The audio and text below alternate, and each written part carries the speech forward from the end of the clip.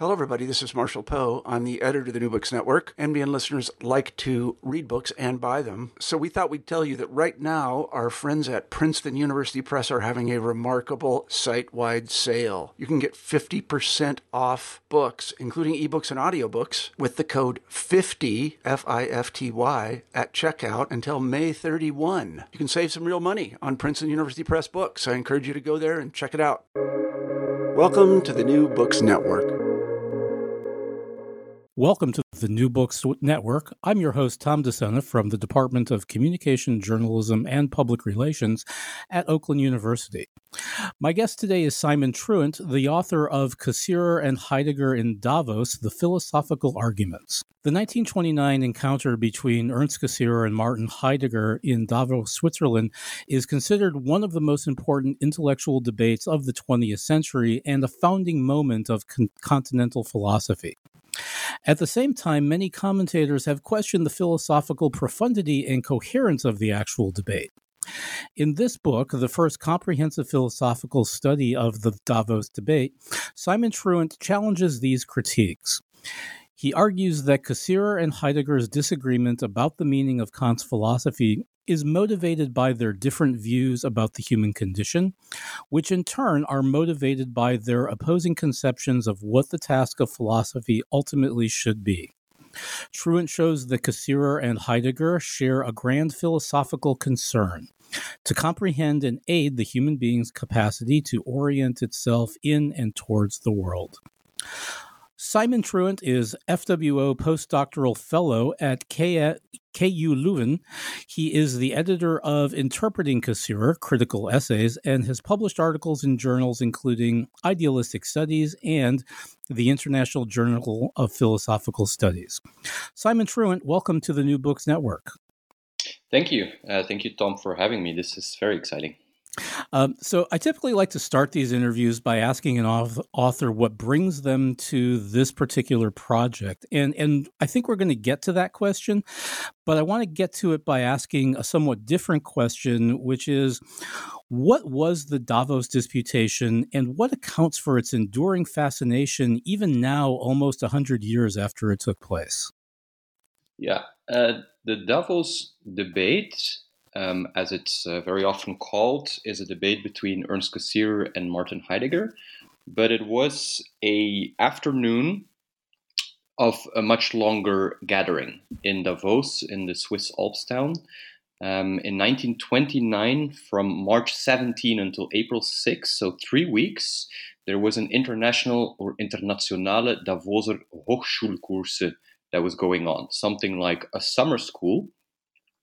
And in 1929, it was the second time that this took place. The year before, it was the first time that a few French and German organizers had organized this summer school with the intent of bringing together, reuniting actually, French and German thinkers.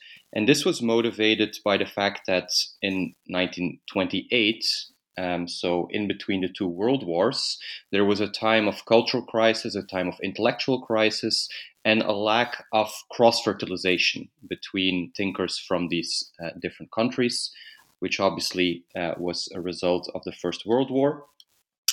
And so the Davos Hochschulkurse was aiming to overcome this. And the first edition had been a success, but for the second one, they really wanted to go big, and they managed to attract two very important thinkers at that moment. So on the one hand, you have Ernst Cassirer, who was one of the most renowned German intellectuals at the beginning of the 20th century. He was known as a great historian of philosophy, but also as a spokesman of Neo-Kantianism, which was one of the most important philosophical schools at that time. And on the other hand, there's Martin Heidegger, who only 2 years earlier, in 1927, had published Being and Time, which had caused a lot of enthusiasm within the philosophical communities because of the groundbreaking work that it clearly was and has remained to be.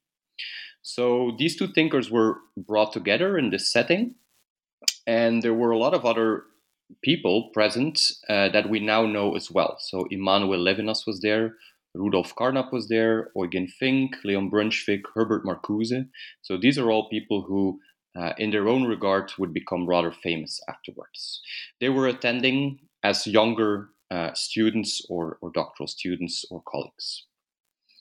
And the format was such that first there was a series of independent lectures. Heidegger did 4 hours of lectures, Cassirer did 4 hours of lectures, and then that was supposed to culminate into this debate, which took place on April 2nd, 1929. There are a lot of fun anecdotes about this 3-week course. As you can imagine, Heidegger would every now and then show up in his ski suit because he loved skiing and also did not care about academic etiquette. On the other hand, Cassirer got ill for a while during this summer school. Let's keep calling it. And Heidegger would come to his room in this Hotel Belvedere, which is a spa resort, and would inform him about what his lectures had been about. So there's already a build-up for a few weeks through these independent lectures. And that build-up was not just because it took a while before the big culmination point of the Davoser Hochschulkurse took place, but also because both thinkers were already setting the stage by the topics that they choose for their lectures. Cassirer would position his own philosophy of culture with regard to philosophical anthropology and Lebensphilosophie, and also with regard to Heidegger. And this is something that he otherwise rarely did, because he had there at that point, I think there were not any publications by him which engaged with those contemporary currents. On the other hand, Heidegger, for the first time publicly, I think, presented his very original, also very controversial interpretation of Immanuel Kant's work, an interpretation that was based on his own being in time. But in doing so, he entered the domain of Kant studies, which is what Cassirer was famous for. So Cassirer and Heidegger were sort of entering each other's domain and already setting up the stage a little bit. So I think that's what you need to know about the events of what led up to this Davos debate, which was then the public debate attended by all these younger thinkers who I mentioned, which must have lasted for a couple of hours between Cassirer and Heidegger. So then let me ask the question. So what brings you to this project? What brought me to this project is, very simply put, the fact that there's this legendary debate. It has been commented upon for decades, which almost everyone who comments on it seems to agree that it has had a very big impact on the continuation of the history of Western philosophy. There are two famous books. One is about 10 years old. The other one is about 20 years old, who have done this and who have presented the Davos debate in such a way. There is, on the one hand, there's Michael Friedman's Parting of the Ways, which has presented this Davos debate as the last moment before the split between continental and analytic philosophy really broke through, and presents Cassirer as the last figure who could have stopped this parting of the ways, this rupture between two philosophical styles and currents.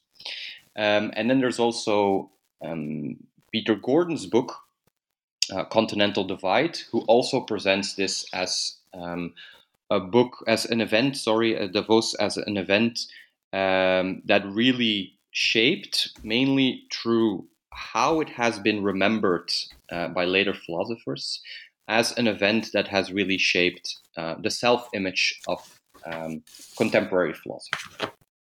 And so I'm very intrigued by the fact, on the one hand, that everyone, both present and later commenting on it, really really stresses how important this debate, this event has been for the further history of philosophy. And then at the same time, almost all of them claim that the debate itself was disappointing, that it was not a philosophically profound debate, or even that it was no debate at all. And some of the eyewitnesses already report this. Leo Strauss does this, for example, but also some of the news journalists from newspapers who were present there. They report that the debate was basically two people talking in different languages, using different discourse, having different motivations for doing philosophy, and really just talking past each other, not really engaging with each other. This is something that Heidegger also lamented. And so this seeming contradiction is, I think, the main reason that I got so interested in this debate. There are other reasons. I mean, the fact that the philosophy of Immanuel Kant is one of the main topics.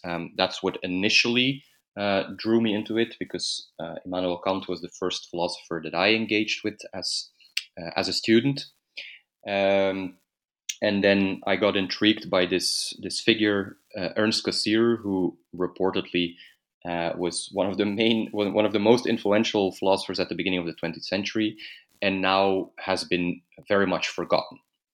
And the fact that Heidegger seemed to have won the debate has played a very large role in why Cassirer has been forgotten.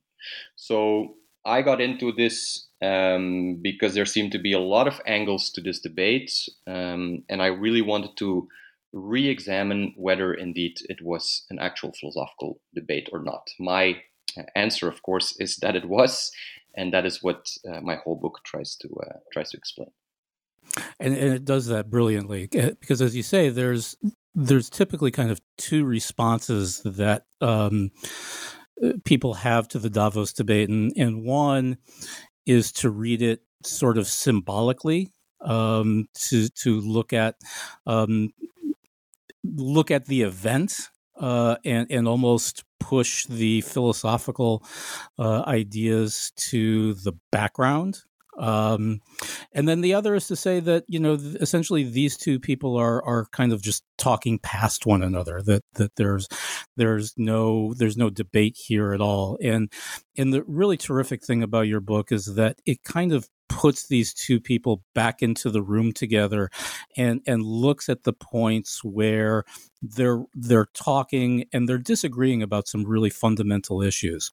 The first of these, as you point out, is their disagreement about the proper interpretation of Kant. So I wonder if you might want to start there and talk about really both how they are speaking the same language, but they're really disagreeing about some fundamental issues.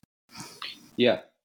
So indeed, this is the point where they really seem to still speak the same language. Of course, they already have some disagreements, but this is the first issue that's being brought up. So that is, according to me, also the first of three key topics of the debate, structural key topics of the debate.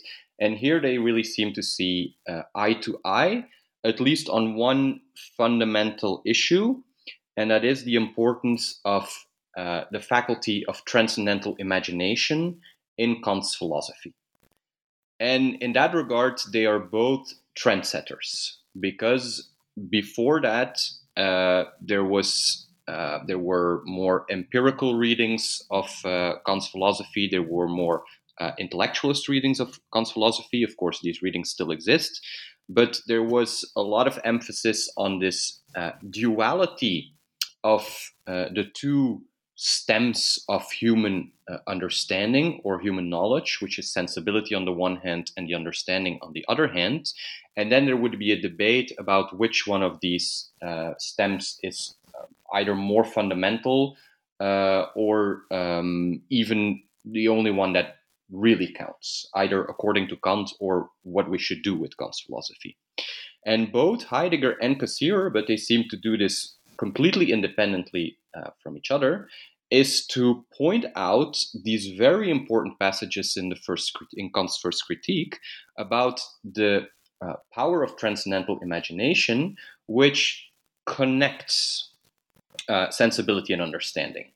And it had usually been understood that it connects them, let's say, afterwards, that first you have the stems of sensibility and understanding, and then they are being joined through transcendental imagination. But Cassirer and Heidegger argue that transcendental imagination is what comes first, and that sensibility and understanding are derived from that, or are dependent on that more fundamental power.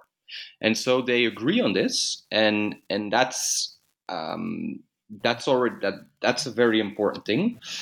But then, of course, in the end, they will still go on to disagree on, given the priority of transcendental imagination, yet whether its sensible or receptive side, or its intelligible or its spontaneous side, is the one that's most dominant, or is the one that's most important. So in the end, they will still part ways on a topic that had divided Kant scholars before, but the very acknowledgement of the primacy of transcendental imagination, so that at the very basis of our human experience, the very first time, the very instant that we sense something or intuit something or understand something, that there is always and a receptive and an spontaneous moment, that there's always a sensual and an intelligible moment. That's what brings them together here. And that is something that actually is very shortly discussed in the Davos debate, yet has sparked a lot of commentaries and has also caused a lot of interest for Heidegger's further writings on Kant. Unfortunately, less so for Cassirer's writings on Kant, but that is also then one thing that in my book I try to remedy a little bit. Yes. So let's tease that out a little bit. Where do you see, in terms of the transcendental imagination, the points of intersection and divergence? In Cassirer and Heidegger, you mean? Yes. So Cassirer has this new notion of symbolic imagination, because he has this philosophy of symbolic forms, and the symbolic forms are, say, the transcendental preconditions for what we would call cultural domains: science, religion, politics, language, economics, and so forth. And in a Kantian fashion, Cassirer says that each one of these cultural domains is only possible because there are certain transcendental conditions, certain transcendental principles and transcendental notions that are grounded in the human subject, in human subjectivity, that allow us to construct these realms of cultural meaning. And within these realms of cultural meaning, there are formative symbols, in the same way that for Kant, within our understanding of the natural world, there are the categories of the understanding that are formative. For Cassirer, these are symbols, and he lists time, space, causality, self, and so on. And the point that, or one of the founding points of Cassirer's philosophy of symbolic forms, which is a philosophy of culture, is that in each symbolic form, so in each cultural domain, there is a notion of causality that plays a role. There is a notion of time that plays a role. There is a notion of space that plays a constitutive role. So there is such a thing as religious space. A church is a religiously defined location or space. There is such a thing as political space. Could be a nation, could be a parliament that is a space that has a particular political symbolic meaning. There is a notion of scientific space, of course, which could be that of the universe, or could be that of the space that is occupied by a certain atom. So in each of these cultural domains, we rely on certain symbols, space, but they take on a different meaning in each domain. And Cassirer explains this by saying that the way that we perceive and understand the world is through symbolic imagination. So the very moment that we see something, we already symbolically interpret it. We don't first see a certain space and then next reflect on it and then intelligibly understand it as either a political space or a religious space or a scientific space.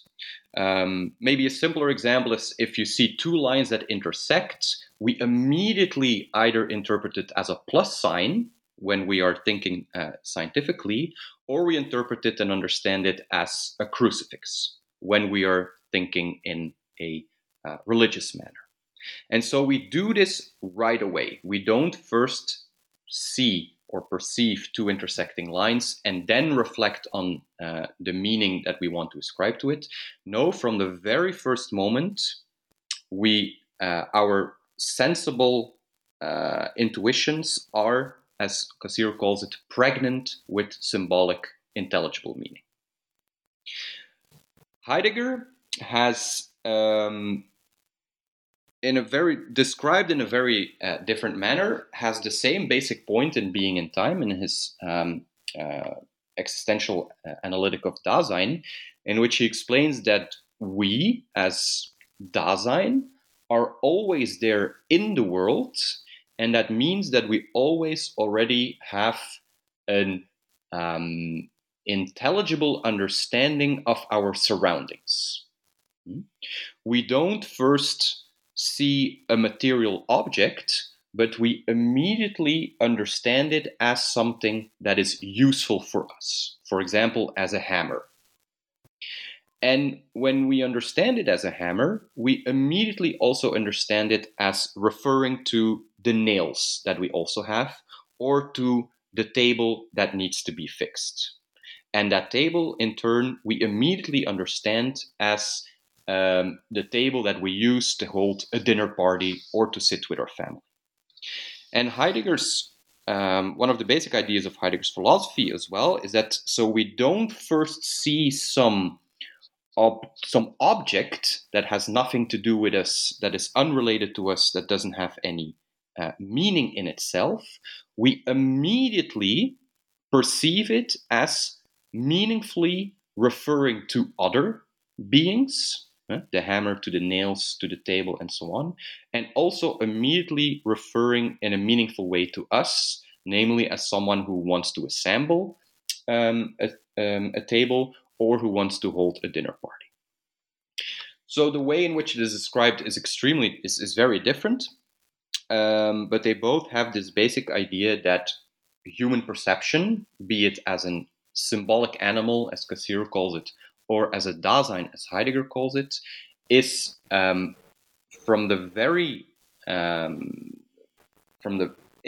essence, both sensitive and intelligent.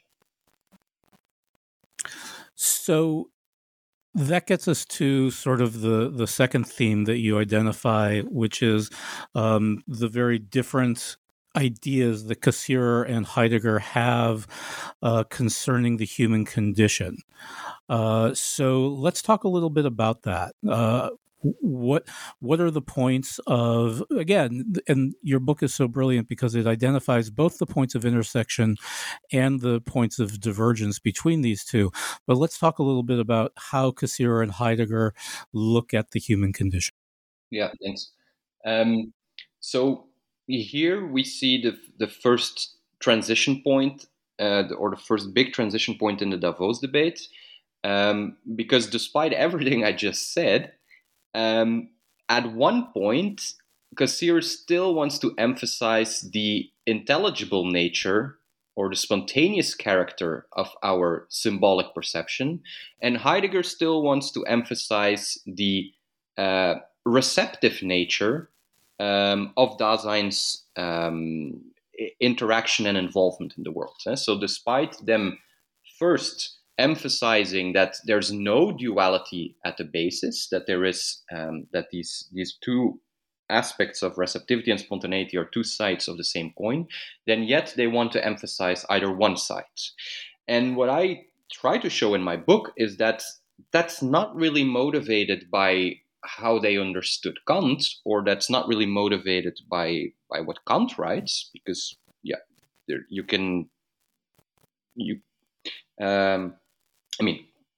Kant's writings on these matters are very complex, and they start picking the quotes that they really like.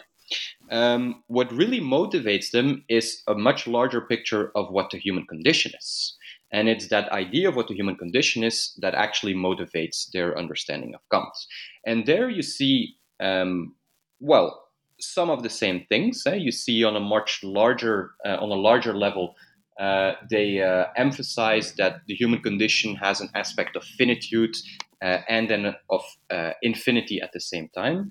But Cassirer really emphasizes the infinite nature of our symbolic imagination, because what he really is interested in is how we are capable of producing all this cultural meaning. All this cultural meaning, politics, science, religion, mythology, all these things that do not exist in nature, that are brought forth by human subjectivity, and that also, with regard to the individual level, will endure past our own existence. Heidegger, on the other hand, he really emphasizes the finite nature of Dasein. Dasein is fundamentally characterized by temporality. Its being in the world is also fundamentally characterized by being thrown into the world, into a world that already exists in a meaningful way before we arrive, because the way in which we interpret the hammer, in which we interpret dinner parties, in which we interpret ourselves especially, are all embedded within a world that already pre-exists and in which we are thrown and need to find our place.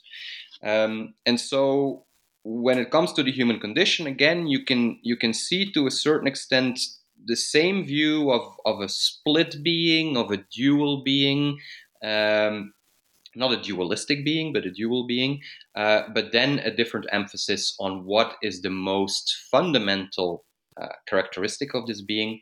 And so for Cassirer, that's our infinity, our capacity to bring something new into this world. And for Heidegger, it's more our being thrown into the world and our limits in projecting something meaningful into this world. And so I want to stop or pause here and maybe come back a little bit to why that distinction is important here, and sort of the symbolic value of not symbolic value, but the symbolism that sort of sometimes obscures our understanding of the philosophy and instead gets us to read the Davos debate somewhat differently through the symbolism. That is, why are these two figures so important on a symbolic level for people? Great question.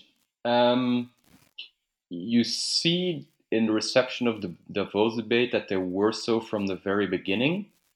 And it's, I think, but you've pointed this out before. It's also what has it's also become a flaw, I think, of the reception of the Davos debate in a lot of the literature, because Cassirer and Heidegger, as you said it well, they have become sort of symbols for much larger philosophical positions, but also societal positions.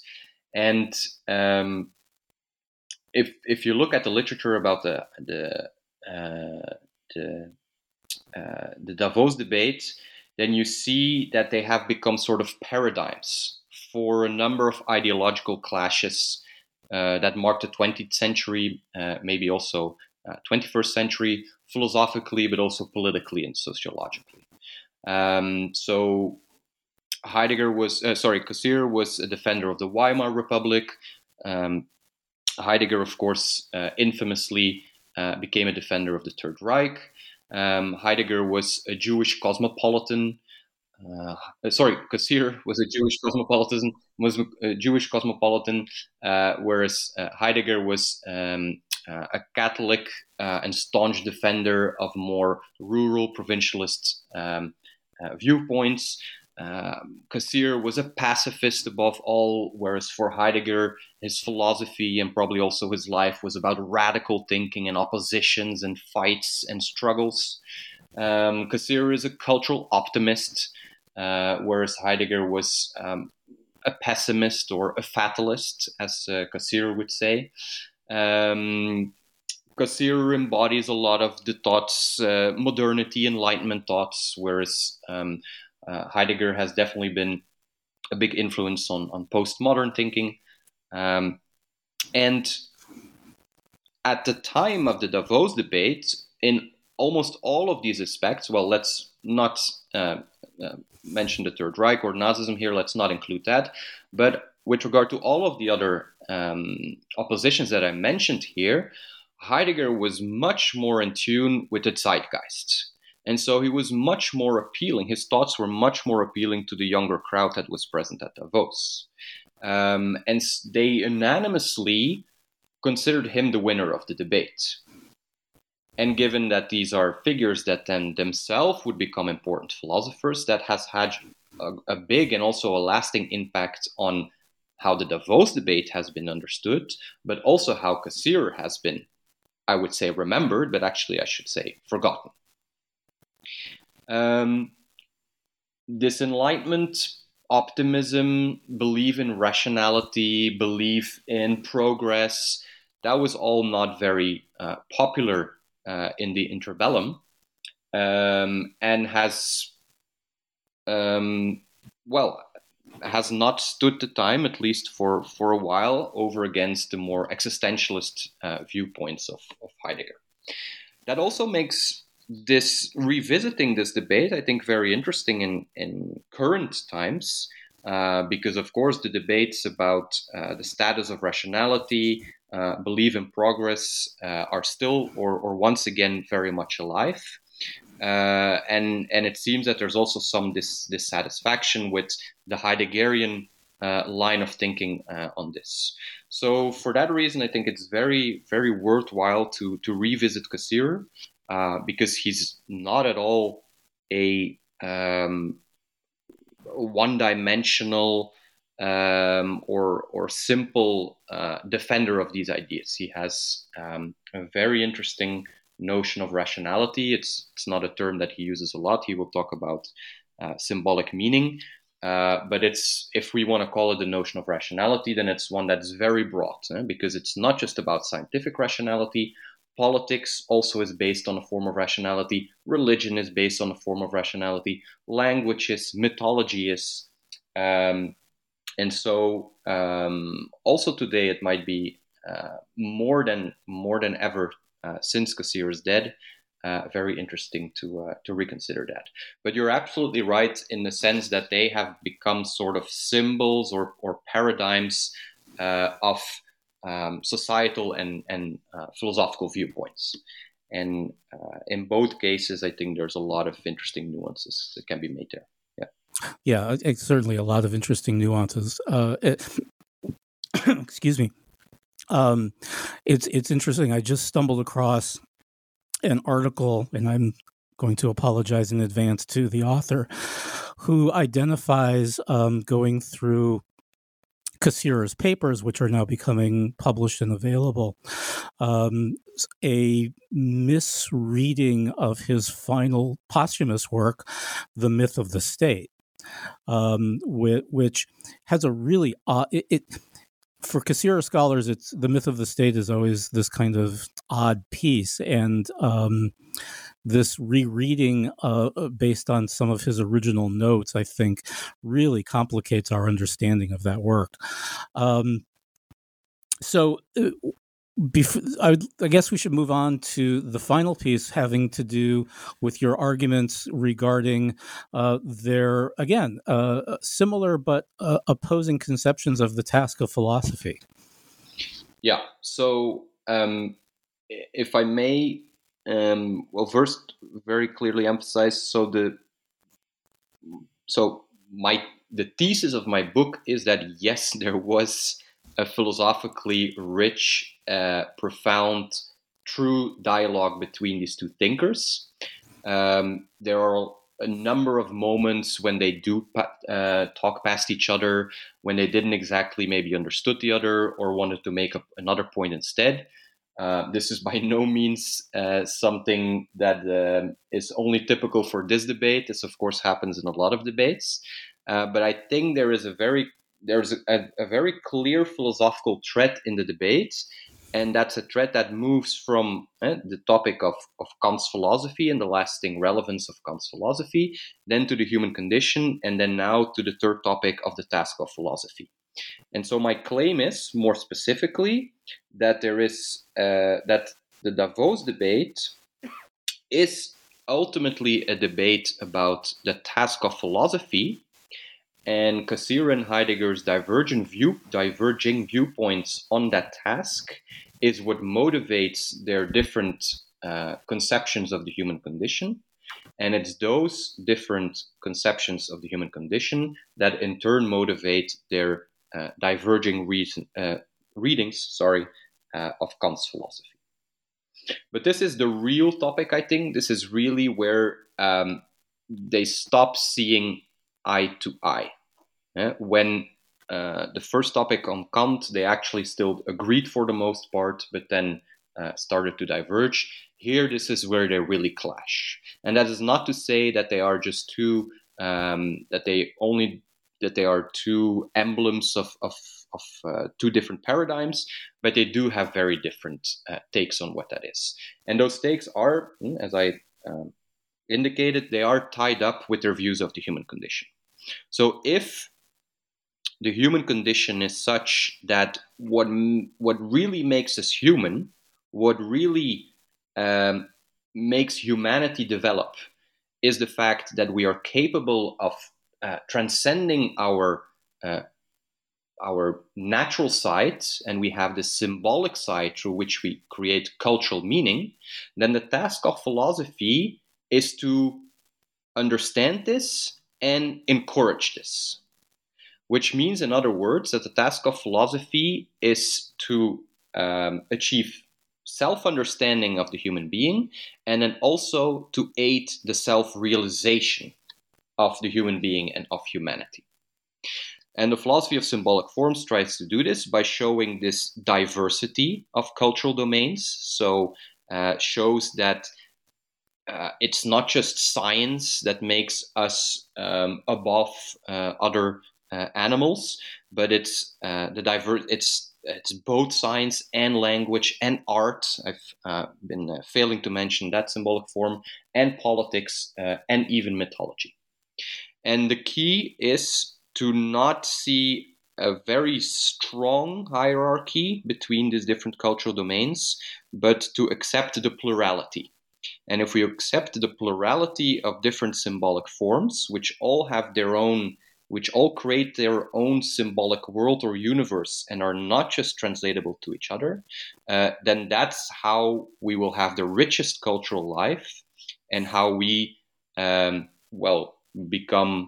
how we self-realize ourselves the most. So this is the optimistic, cultural optimistic view of the human nature and of human culture that Cassirer defends. Heidegger,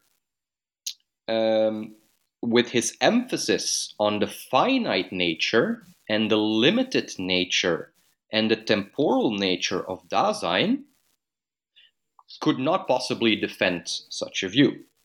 So his philosophy, his early philosophy, I should say, as long as he talks about Dasein, is not so much, it's not at all about trying to push us further into a cultural domain, but it's about making us understand our own limitations. So it's not about progress and self-realization, but it's about coming to terms with the shortcomings of our human condition. And whereas I call, in line with Cassirer himself, Cassirer's view on the task of philosophy as a form of enlightenment, I call Heidegger's conception of philosophy a therapeutic conception of philosophy, in the sense that therapy is not supposed to make us get rid of our shortcomings or get rid of our finitude, but helps us learn to live with that. And then you can see how these different views of the task of philosophy are tied up with different views of society, are tied up with different notions and regimes of politics. They don't, need to be tied with very particular political regimes, of course. At least I hope so. But they are fundamentally different views on what philosophy should do, and they are tied with these different notions of the human condition. Yeah, and again, I think that I especially appreciated your idea of labeling Heidegger's philosophy therapeutic. I thought that was that's just a brilliant framing. Can I ask how you came to it? So I studied in Leuven at KU Leuven, and although I never really got into that, we had when I was a student, we had a very strong tradition in professors who were also analysts in the psychoanalytic tradition. That's interesting. Yeah, so Lacan has visited and spoken at the Institute of Philosophy at Leuven, and there were a number of professors for a long time there who were practicing even analysts, or at least were teaching a lot of Lacan. And as far as I understand it, this is the Lacanian understanding of what therapy means. So the more popular understanding in philosophy of therapy is the Wittgensteinian. That's not the one I mean. I mean the Lacanian, in which therapy is about trying to make amends with your own shortcomings, trying to live with them. So I borrowed it from there. I think it applies to Heidegger in this sense as well. Yeah, and just another interesting aside. There's in my own field of communication, I think it's Michael Hyde writes about and uses Heidegger to talk about what he labels rhetorical physicianship, and so I think there's some interesting parallels going on there. Okay, so what does it mean, rhetorical physicianship? The idea that that rhetoric, and again, my field is rhetorical studies, has the responsibility to minister to or to heal the world, as opposed. This is a very broad brushstroke. So, but essentially to attend to, minister, or help to heal wounds, as opposed to the more conflictual ideas that often get circulated around rhetorical studies. Okay, yeah, that's interesting. Yeah. So, and just as an aside, it's the piece that I was mentioning before is Chiara. I'm going to butcher this last name, I'm sure. Bottici, yes. Who is Afraid of the Myth of the State? Really terrific piece. So, as we come to the conclusion, is there any last few words you'd like to say about the Davos debate? Yes, absolutely. So last words for here. In the end, once I got through these three topics, let me say two things. So first, this is the philosophical structure that I saw in the debate, and that, on my view, renders it a true philosophical dialogue. But in order to really see that, you have to weed through other passages in the debate that seem tangential or that maybe are not clearly connected.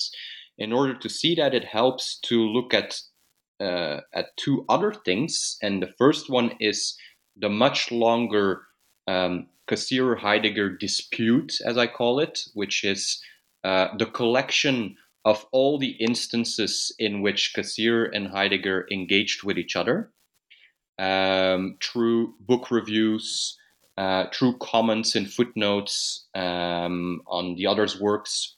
And that is a conversation that started in 1923 already, and that would last because not because Heidegger cared anymore, but because Cassirer became increasingly worried. That lasted until 1946. So that's The Myth of the State, posthumously published, in which Cassirer, for the last time and most firmly of all instances, really criticizes Heidegger's fatalistic conception of philosophy.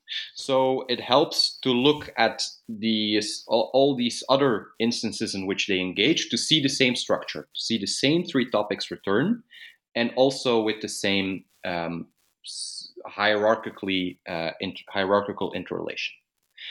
But then what really, I think, supports my claim is that if you look at Cassirer's own philosophy and Heidegger's own early philosophy, that you also see that these are three key topics of their thought that are related to each other in that sense. So Cassirer's philosophy, Cassirer's writings engage a lot with Immanuel Kant's thought, and they turn or they develop his critique of reason into a much broader critique of culture. So the whole project of the philosophy of symbolic forms is a continuation of Kant's transcendental and critical philosophy. In doing so, in order to back up this philosophy of culture, he needs to develop a new notion of human subjectivity, which leads to his very rarely addressed but very important conception of the human being as an animal symbolicum, a symbolic animal. And all of this is, of course, within his philosophy of culture, which, as he grows older, becomes more and more a philosophy that has a clear task of liberating human beings. On the other hand, in Cassirer's own early philosophy, there's also multiple books that are that engage with Kant's philosophy. They do it at great detail, and this engagement with Kant is, as Being in Time clarifies, a crucial element of his philosophy, because it is a part of his destruction of the history of philosophy, which is necessary because, as Being in Time opens, we have forgotten being, and we have even forgotten the question about being. And so we need to destruct or deconstruct the history of philosophy, specifically Kant's philosophy, in order to regain a sense of what being is. The other pillar of that attempt to regain a sensibility of being is, of course, his analytic of Dasein. That's what Being in Time is mostly about. So there's also this conception of Dasein that goes hand in hand with his, and that runs parallel actually with his interpretation of Kant. And these two lines of thinking, as I said, are part of a broader idea of what the task of philosophy is, and it is to revive ontology. And in order to that, he has to build up a theory of Dasein as temporal, as a being that is able to own itself. So that's one thing that I wanted to add. So these are the sources, I think, that back it up. If you read the transcript of the Davos debate in itself, then then I can understand that you don't see a coherent philosophical engagement. But if you look at all these other sources, and if you look at the importance of these topics discussed in Davos for their own thought, then you cannot but see that they are, with all the flaws that are there, they are debating truly philosophical topics that are very dear to them, on which they have a number of touching points, but then also on which they need to clearly separate themselves. So that's the one thing I wanted to add.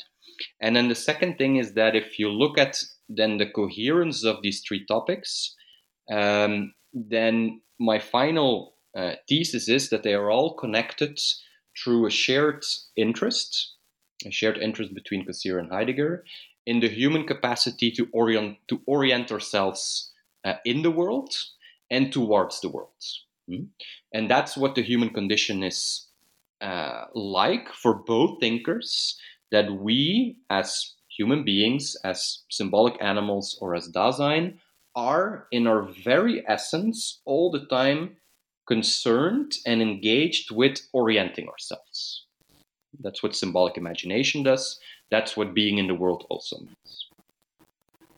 But we are also, every now and then, and this is what philosophy especially does, we are also interested and engaged with orienting ourselves towards the world. So we also want to understand how this orientation within the world, our orientation within science, within politics, within religion, within art, how these different orientations can go together.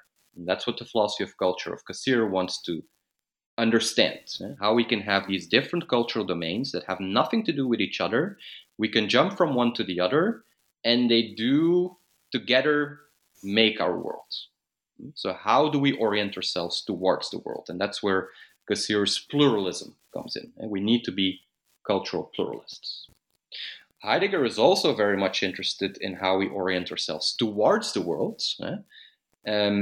After describing how we are beings in the world who always already understand the beings, the tools, the other human beings around us, he then is interested in how we orient ourselves towards the world. And like, how do we do this orientation? Do we do it by just following the day? Do we do it by following just public opinion about what public opinion says that a dinner party should be? What public opinion prescribes that the kind of human being we should be? Or do we do it in our own or authentic way? Do we do it based on our own potentiality as a Dasein? And it's this tension between orientation within the world and orientation towards the world that I think is the crucial topic in order to understand the motivation behind Cassirer's entire philosophy of culture, and then also Heidegger's early philosophy. And so, even overarching these three topics, the meaning of Kant's thought, the human condition, and the task of philosophy, there is, I think, this motivation to understand how we orient ourselves in the world. Well, I'm glad I asked that question because, again, I think it's. I think what you said is absolutely brilliant and so important again for this contemporary moment that we're all living through. So let me finish up and ask Simon Truant, what's next? Well, something that follows in a way, but doesn't as closely rely on the history of philosophy. My current research project is on post-truth. So the idea that we no longer live in a world in which the truth matters or in which facts matter, but allegedly only emotions and ideology matters. So this is an idea that it's a term that exists for a longer time, since the 90s, but it's an idea that became very popular after the Brexit and after the election of Donald Trump, both in 2016. And it's, for me, it's an overarching topic in light of many topics that have become very popular, both in the media, but definitely also within academia. The topics of fake news, of disinformation, of populism, of polarization. And what I want to do is look at the different notions of truth that still play a role in our public debates. So I agree that we no longer seem to have a very clear understanding of what truth is, or at least we no longer seem to have a clear shared understanding of what truth is. There are, and I want to try to, solve that is really too ambitious, but I want to try to bring some clarity into that by arguing that we do use in our daily lives, but also in public debates, we actually rely on multiple notions of truth. And we have become confused about what the differences are and when to use which one. Right? So there is factual truth, there is ideological truth, there is lived truth, there's pragmatic truth. These are four notions of truth that are grounded in philosophical theories, in correspondence theory, in a coherence theory, in pragmatism, in phenomenology. But each time what truth means has different criteria. And so I think philosophy can actually help here by defending a truth pluralism, a plurality of truth conceptions, can maybe help get some clearer understanding of public debates. Because in a public debate about climate change, for example, but also about transgender identities, there are scientific, factual claims that can be made and can be either true or false. There are political, ideological claims that can be made and that are truthful or untruthful. There are lived experiences that can be expressed and that can also be truthful or untruthful. And it's only by properly distinguishing these ideas of these notions of truth that we'll be able to get somewhere. Because if you look at public debates on social media, one person makes a scientific claim, the next person answers by making a political statement, and the third person responds by sharing a lived experience, and the debate doesn't go anywhere, or the debate goes into circles. I think we can only have some productive and also respectful public debates if we distinguish these different notions of truth. And I don't know if it's clear, but this is inspired by Cassir's pluralism, of course. That for Cassir, you could say there is artistic he says that there's artistic objectivity, there's scientific objectivity, there's political objectivity, there's religious objectivity. If you translate it to the notion of truth, then you can try to come up in a Cassirian fashion, maybe with a form of truth pluralism that respects the identity and the criteria of these different kinds of truths, but that tries to somehow bring some harmony in between them, and instead of have them fight with each other, try them to be co-constructive.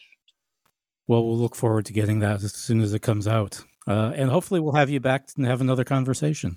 Well, it definitely also involves a lot of rhetoric, so I'm sure you could also teach me a lot about that from the communication and the rhetorics aspect. Yeah. Sure. Again, excuse me. My guest today has been Simon Truant. I want to thank you for taking the time to talk to us today. Again, it's a terrific book. Congratulations on its publication. And again, we'll look forward to that next project when it comes out. Thank you. Me too. Once again, my guest today has been Simon Truant, the author of Cassir and Heidegger in Davos, The Philosophical Argument, new from Cambridge University Press. My name is Tom DeSena, and you are listening to the New Books Network.